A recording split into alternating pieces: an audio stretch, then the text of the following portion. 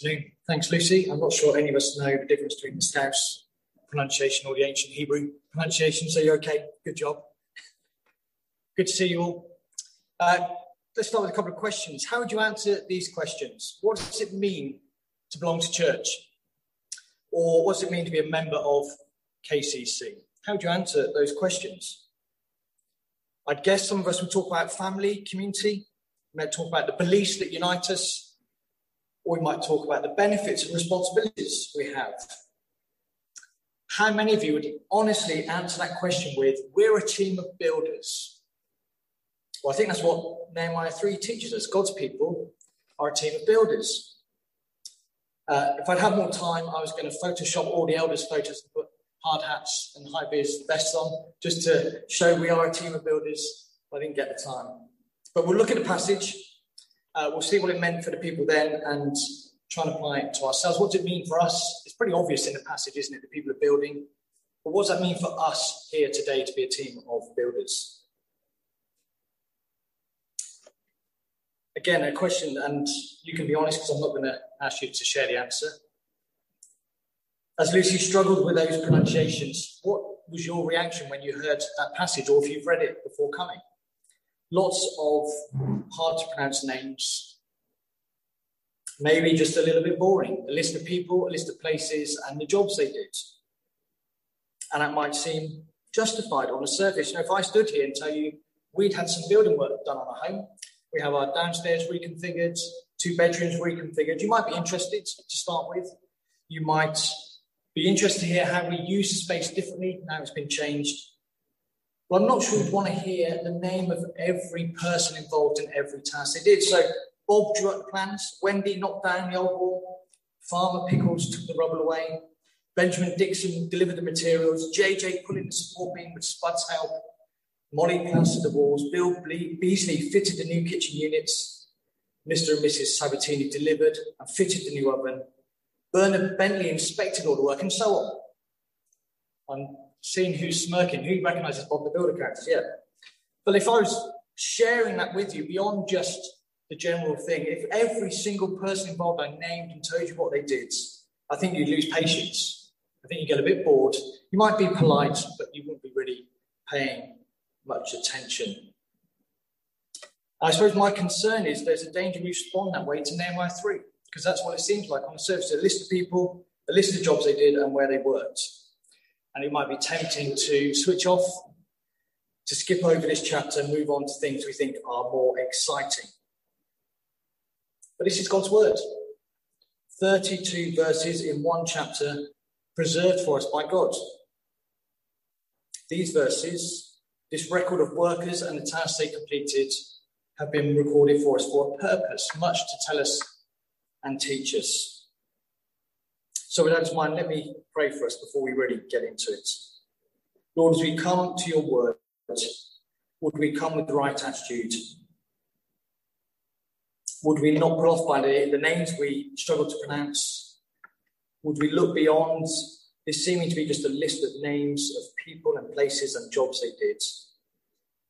Give us humility to receive your word, to be changed by it. And so, Lord, we ask that your spirit be at work. We'd have ears to hear your voice, minds to understand, and hearts ready to be changed for your glory. Amen. So we see in chapter 3 of Nehemiah, a group of Israelites rebuilding the wall around Jerusalem, a physical reality. But for us, we're going to look at what the spiritual reality is, how that applies. Well, actually, again, it may not be immediately obvious, but for those Israelites, there was a spiritual reality for what they were doing at that time too. And I think we're going to see that actually this is a lived out picture of what our church vision looks like in practice. When we think of their physical and spiritual task and apply it to our spiritual task, it's our church vision, making disciples as disciples, worshipping God as family, telling the gospel, doing good. This chapter teaches us many important things about what it means to be the people of God. God's people are builders, God's people are a team, and God's people worship God. Like I said, I think it's obvious. The people in the passage are building. That's what they're doing all the way through. That's the purpose of Nehemiah's return to Jerusalem, was to rebuild the wall, re-establish Jerusalem. He'd done all the preparation. We heard about that in chapters 1 and 2, the planning, but now the work needed doing. And we see almost all the people stepped up and played their parts. So the work God had given to this people was to rebuild a place for God's people where they could worship God and live under God's rule. We know in the Old Testament, for God's people, the kingdom of God had quite a strong physical dimension to it, the promised land, Israel, and especially Jerusalem, where the temple was. These are the things that they thought of as being God's kingdom, God's place for God's people under God's rule here on earth. So as these people were building the wall, yes, there were benefits for them. It would give them greater security, which would probably lead to greater prosperity and a greater standard of living. But I think their motivation was more than that. It was to restore God's kingdom. And in so doing, they would restore the reputation of God. Their motivation, their main motivation, was the glory of God. And as we go through now, we see later in the book, they also had other people in mind. They weren't just building a wall for their own protection. They were building a place that other people could come to as a place of refuge and safety. And it was a place from where God's word would go out to the world around. So they had a physical task, but it had very clear spiritual motivations. So they were building something physical and spiritual. Do you think of yourself as a builder? Do we think of ourselves here as builders? Or maybe the people in Nehemiah 3 didn't think of themselves as builders either. There are families, men, women, parents, sons, daughters, people from the surrounding areas, but not one person listed is recorded as being a builder. We have priests, goldsmiths, perfume makers, rulers, guards, and merchants.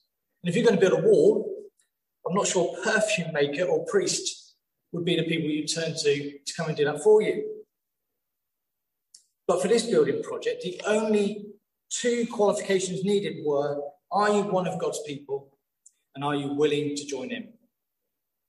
I think it's the same for us today. You don't have to be a builder. You might not think you're much of a builder. You could be a perfume maker or a teacher or an engineer or a student or an optician, a web designer or an office manager. There's no special skills required. God has given us a building task. Two criteria. Are you one of God's people? Are you willing to do the work? Of course, our building is different. We're not actually going to build a wall around Kenilworth. We're not going to build a wall around the church and cut ourselves off from everybody else. The Israelites in Nehemiah chapter 3 were building something physical and spiritual, but we're focused on something just spiritual. Building God's kingdom here on earth. God's people living under God's rule. A kingdom every believer is a citizen of. And a kingdom that we invite others to join. Our building project is the Great Commission. Make disciples across the whole world. As we take the gospel into our communities, as it spreads across the nation and around the world, we are building God's kingdom. Or as it is described in 2 Corinthians 5, we're ambassadors with a clear message. We're calling people to be reconciled to God and join this kingdom. Surely, as God's people, we enjoy the blessings of what Jesus has done for us. We know what it means to be reconciled to God. We know how God has made this possible through Jesus, and we want others to know the joy of knowing what it is to proclaim Jesus as Lord and Saviour. Our building task is to make disciples as disciples. As people turn to Jesus in faith and repentance, they join the building team and they're part of the building. So we read in 1 Peter 2, each and every one of us who has come to Jesus is part of a spiritual house, part of the building. We're in God's kingdom. And similar language used elsewhere in Hebrews 3, Ephesians 2, we are God's house. We're built together to become a dwelling in which God lives by his Spirit. So everyone who calls themselves a Christian is part of the building, but we're also the builders, disciples and disciple makers. The building work in Nehemiah 3 is not described in great detail, but I'm sure it doesn't take much for us to imagine what was going on. They would have had to collect resources and raw materials. Nehemiah did bring some, but they'd have had to collect more. Then they would shape the stones so they would sit on top of each other. Cut wood, join pieces together. Lots and lots of things to do before you actually construct a wall. And I would imagine as they were building, there'd be times when parts had to be undone and restarted, or mistakes made and remedial work needed. Or maybe I'm just thinking their work is like my DIY, but they probably had to undo some of it or make some of it good. But what I want us to understand really clearly, that it wasn't a one-off thing. They didn't just throw a load of stones on the ground and a wall appeared. It was a process, a number of steps along the way. They didn't just collect stones and pile them on top of each other and hope somehow from that a city wall would be made. Because we should understand our building task is also a process. Yes, it starts with mission and evangelism. As we're reminded in passages like Romans 10, we need to tell the gospel so that people will become part of the building that is God's kingdom. It starts there. But it does not end when someone is converted. So building a wall involves more than piling up a load of bricks. Building God's kingdom involves more than metaphorically piling up a load of saved souls. We're not just counting converts. We read in many places throughout the New Testament, making disciples and being disciples is a lifelong commitment. The building work is only complete when we're all fully mature in Christ, when we become more like Jesus. And how do we know if that's happening? How do we know if this spiritual wall is being built? Well, as our faith transforms us, as we work in partnership with the Holy Spirit, our behaviours will change. We will do good. Our good works will witness to our faith. Our good works are a witness of what the kingdom of God is like. And our good works will bring glory to God. So disciples who are disciple makers tell the gospel and do good. So yes, we are builders. We tell the gospel so others will become part of the kingdom. But we're also part of the building. The raw materials that need to be shaped and prepared, ready to be part of the finished building, becoming more like Jesus and doing good. Now, humanly speaking, you might think this building task is monumental and overwhelming. You might feel intimidated as you consider, well, what you're saying is we need to make disciples of the whole world and we need to become fully like Jesus. But those things seem impossible to us. But for the Israelites in Nehemiah's time, they may not have thought it was impossible, but that task they were given, that building work they were to do, would have seemed ambitious and challenging. If it was easy, they wouldn't have needed Nehemiah to come along. It would have been done already. But we know they got on with it. And we'll hear in the coming weeks, in the chapters to come, that they completed it. So what motivated them? As they looked at those ruins, as they looked at the walls that had fallen down, the wooden gates that had been burnt, what motivated them? Well, we read it in Nehemiah 2, didn't we? 2 verses 18 and 20. They were persuaded that God was in it and that God would give them success. Their confidence was not in themselves and in their own abilities. Their confidence was in God, as ours should be today. As we face this building task we have of becoming more like Jesus and making disciples across the world, we already know what the finished building will look like. We know what the outcome of this work will be. We read in Revelation 7, there will be an uncountable number from every nation, tribe, people and language, all in the kingdom of God, praising their Saviour, Jesus. So if we take on this task of building, making disciples as disciples, we know Jesus is with us and God will give us success. As we tell the gospel and do good, God will use it for his purposes and for his glory. And then the second part, we're a team. And I think as well as knowing God is with us and God will give us success, it should encourage us that we're not in this on our own. We're in it as part of a team. That list of difficult to pronounce names in Nehemiah 3 was like the team sheets for the team that rebuilt that wall. We hear in verse 5, there was one group actually who did not play their parts. But I think the fact they are named and shamed and listed in that way is a clue that everyone else did their bit. If you pick out one group and say, well, these guys didn't do their parts, that leads me to believe that everyone else did. But we don't know the exact number, but we read of over 40, what I've called sub-teams. One large team, all the people of God there in Jerusalem, divided into sub-teams, doing their parts, and actually illustrating for us, I think, how an effective team of God's people should operate. It was a task too big for one person or even a small team. It needed all of them. Our building task to make disciples as disciples is a task far too great for any one of us on our own. So we're going to learn some principles, hopefully, from Nehemiah's team. Firstly, teams need leaders. Sports teams have managers, coaches, and captains. Orchestras have conductors. Businesses have directors and managers, for example. The Israelites had Nehemiah. Nehemiah led them by setting a clear vision and purpose, planning and preparing for the task, communicating all of that clearly to the team. And we see he would encourage and motivate the team. He would coordinate them, and he would deal with the opposition and challenges that came along. But as a group of God's people, I think the most important thing Nehemiah did in terms of leadership was he allowed himself to be led by God.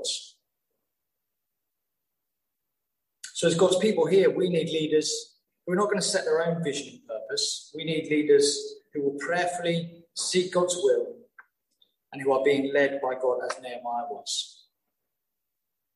Because Jesus is the leader of God's team. For those of us who are elders, leaders of the local church, we're justice. The Bible says under shepherds, we might think as deputies, leading a sub-team, but we're under the leadership of Jesus. The next teams are one body with many parts. For example, a collection of double bass players is not much of an orchestra, or 11 goalkeepers do not make much of a football team. And the illustration we have in the New Testament is in 2 Corinthians 12, the illustration of using a body to describe the church. And I think what we read here in Nehemiah 3 has echoes then in 2 Corinthians 12. Nehemiah did not do all the work. He provided leadership, but relied on many others to contribute so that the task got done. As it says in 2 Corinthians, there are many parts but one body. Many different parts playing their parts. So we have a variety of roles. It was not a team of leaders. We have a saying, too many chiefs, not enough Indians. The problem you face when you have too many people on a team who want to lead and not enough people who will just go on with doing the work. You do need people who will perform those different roles. As it says in 2 Corinthians, if the whole body were an eye, where would the sense of hearing be? And even though Nehemiah is the leader, he's not given more value or worth because of his role. And I think often we mistakenly think those who lead deserve more honour or have more value. But it says in 2 Corinthians, the parts we think are less honourable we treat with special honour. If one part is honoured, every part rejoices with it. And as I said, there was one group who didn't play their part, the nobles of Tekoa. Maybe they thought it was beneath them being nobles. Well, it says in 2 Corinthians, we shouldn't have that attitude. Because I'm not a hand, I do not belong to the body. It's not the right attitude. There should be no division in the body. I think it's clear in the rebuilding of the wall that those Israelites achieved more together than they ever could do apart. And another saying we have, the sum is greater than the parts. Here was a group working side by side. Each smaller team, sub-team, was given a section of wall to work on. And I think it doesn't take much imagination to think they would have worked together, cooperated, assigned different tasks to different people in the team. But what's maybe not so obvious is there would have been points when they would have met, where their walls met. The two different sub-teams would have had to coordinate and cooperate as well and collaborate. It would have been pretty odd if they just left gaps between the different sections of the wall. They had to make sure they fit together. And again, in 2 Corinthians, it tells us that God has arranged the parts in the body, every one of them just as he wanted them to be. It is an interdependent organism. So what does this mean for us? Well, we're in a period where we're looking for a new full-time elder, and there's lots of excitement around that, lots of anticipation. But I think we need to make sure we have the right expectations. We're not employing a full-time elder to come and do all the work for us. That really is not what it's about. We're calling somebody who will come and work alongside the other elders to lead the church. Because each of us actually has a role to play. We have to find our place in the team. We need to think, where am I most effective? What part can I play? How can I contribute to this task we have? Because we are interdependent. If we have people who are not playing that part, the rest of us cannot function properly. We depend on one another. We're not a team that can afford to have spectators. Obviously, if you're a visitor or if you're not a Christian, we understand that you're observing. But for those of us who are committed here as Christians, we're part of the team and need to get involved. And it's easy, isn't it? If you think of a sports team, imagine a netball team. Only 7 players go out for a match, and at the start of the match, 3 of them go, actually, this week, I just feel like watching. You've got 4 on the pitch, overwhelmed, not able to compete. But it also means we can't have people who think they can do it all. Few people trying to do everything, because that then blocks opportunities for other people. Actually, as I was sat there, maybe this is the one I need to listen to. You heard my name up for a few different things, and I had a message from my mum this week, which I didn't take too well. She told me at my age I need to slow down and stop doing it so much. Maybe this is the one I need to listen to. We don't need people who think they can do it all. We don't. If you're in a rugby team, who's ever played for a rugby team or has watched rugby, has an idea of rugby teams? Can you imagine if you had one player who wanted to take the line out, take the penalties, be in the scrum, score the tries, just get the ball all the time? I think the other players would get a bit fed up, and it would actually not be a very effective team at all. And it's a bit like, you might have heard of the 80-20 rule, also called the Pareto principle, where 20% of the team do 80% of the work. And that does happen in lots of places, but it shouldn't happen in church. It shouldn't happen in church. Every part of the body has an invaluable, necessary contribution to make. We are interdependent. But that also means there's no room for lone rangers or rebels, people who decide they'll not do the work they've been given, or they won't do it the way they've been asked. They're going to do their own thing. And again, another illustration, what if you had an orchestra and you had a handful of the musicians decided they weren't going to follow the conductor, they weren't going to play the music they were given, they were going to do their own thing. The whole thing would sound terrible, which is what I think of jazz, which is where they do that, but that's personal opinion.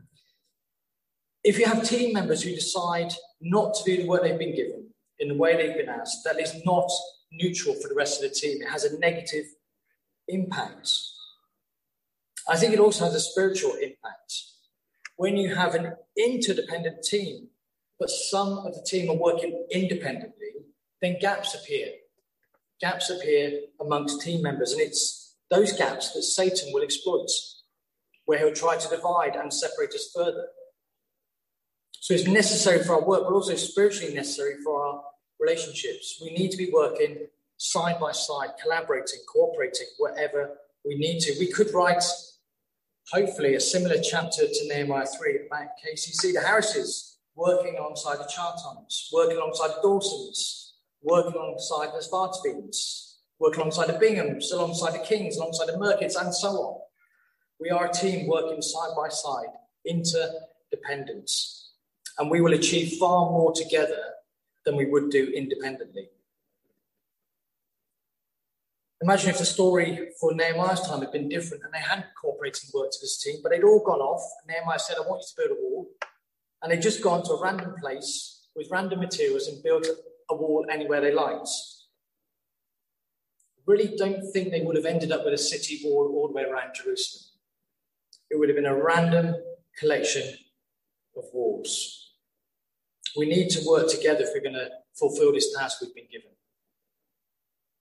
And I think that's going to require deep, genuine unity.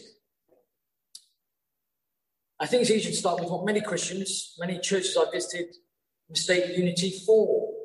We've got to get beyond this. Unity is not being polite and friendly to one another. It is not never having any disagreement or conflict. It is not enjoying social time together. It is not having shared interests and hobbies. I'm not saying we shouldn't do those things. Hopefully you will be polite and friendly to me after the service. But that doesn't mean we're united, not in a deep and meaningful way. Because our unity comes from knowing, actually, I've used orchestras and teams and business sports teams to illustrate what I'm saying, but we're more than that. We're not the religious equivalent of a sports team, an orchestra, or business. We're God's family. We're united by who we are in Christ. We're united because we share the same Holy Spirit. We're united because we enjoy the same blessings from God. When we were saved and redeemed by Jesus, we were not just saved from our sin and the consequences of sin and future judgment. We were also saved into something, into the church, into God's family. We're reconciled to God and we're reconciled to one another. So the Israelites in Nehemiah's time knew that. They were united as God's people, and today we're united as God's family. I think also real unity, real fellowship comes from having a shared task and purpose. True fellowship comes when family members serve together side by side with a shared purpose and task. So my challenge to us is that we should be a family committed to one another, serving one another, sacrificing for each other, working together, recognizing God has called us to be a team of builders. Let us make disciples as family. And as I said, the concept of builders and team, I think, are straightforward in the passage. But the third thing I said is God's people worship God, and that may not be quite so obvious on first reading. So we need to record the context and think a little bit more why it is worship. So the context, many of the Israelites were actually in exile. And Israel is under the control of a foreign king. There's only this remnant that was left in Jerusalem. We know the walls and gates have been destroyed and burned, and we hear about enemies surrounding the Israelites. They had limited resources and money. And then Nehemiah turns up and says, God wants us to rebuild this wall. I think they've had many reasons to think that's not such a great idea, Nehemiah. Or maybe that's not for me, and would politely decline to get involved. But we don't read that's what they did. We actually read, apart from that very small group, they played their part. They contributed. Why? Why would they be so willing when they looked at the scale of the task in front of them, knowing the challenges they would face? What motivated them to say yes? They were building a physical wall, but they had spiritual significance. And those clues around the spiritual significance come from Nehemiah 1 and 2 and other parts later in the book.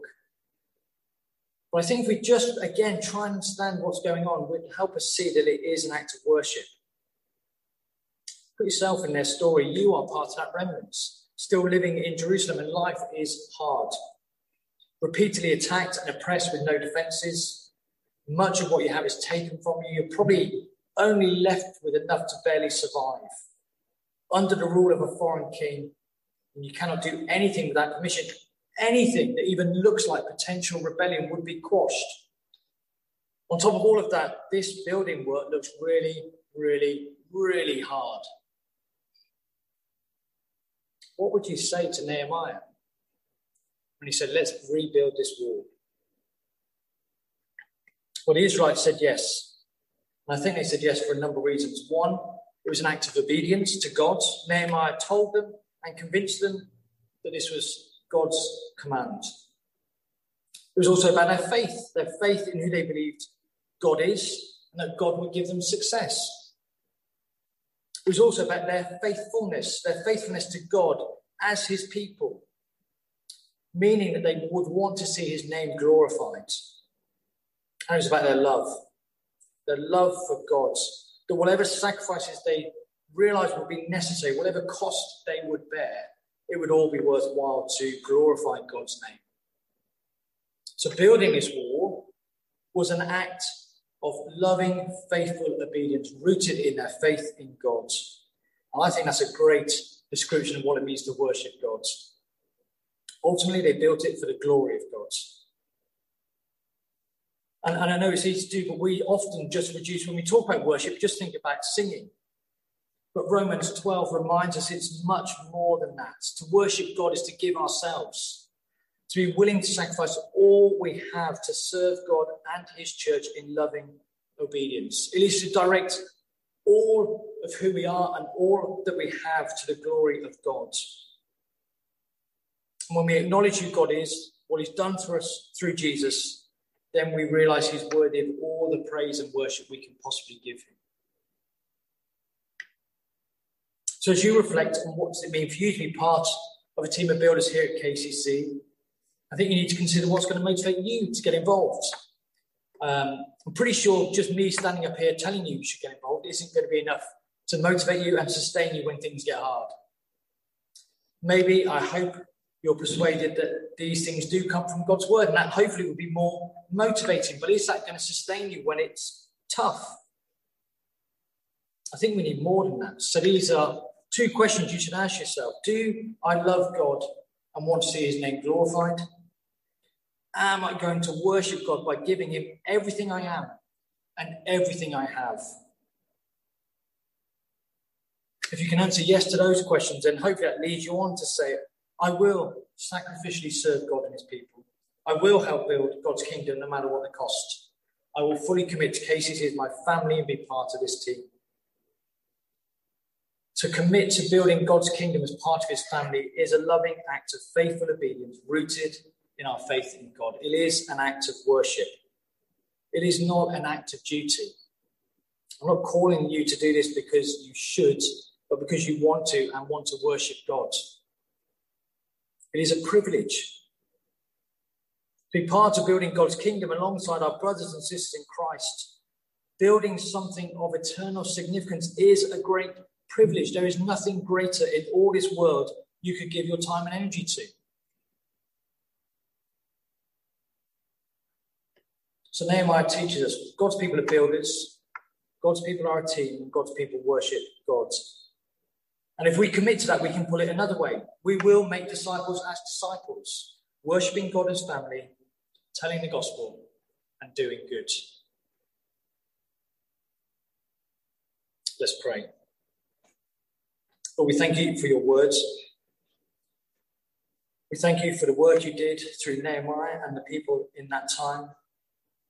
Lord, but as we reflect on that and what it means and how we apply that to ourselves, we ask that your Spirit would open our eyes and our hearts to the reality of what it means to be a follower of Jesus. To be people who are builders, building the kingdom of God by telling the gospel and doing good. To be people who are part of a team, part of God's family. And to be people who want to worship God with all we are and all we have. Lord, help us to play our part in this. Would you just provoke those people who need to be doing more? Challenge those people who are doing too much.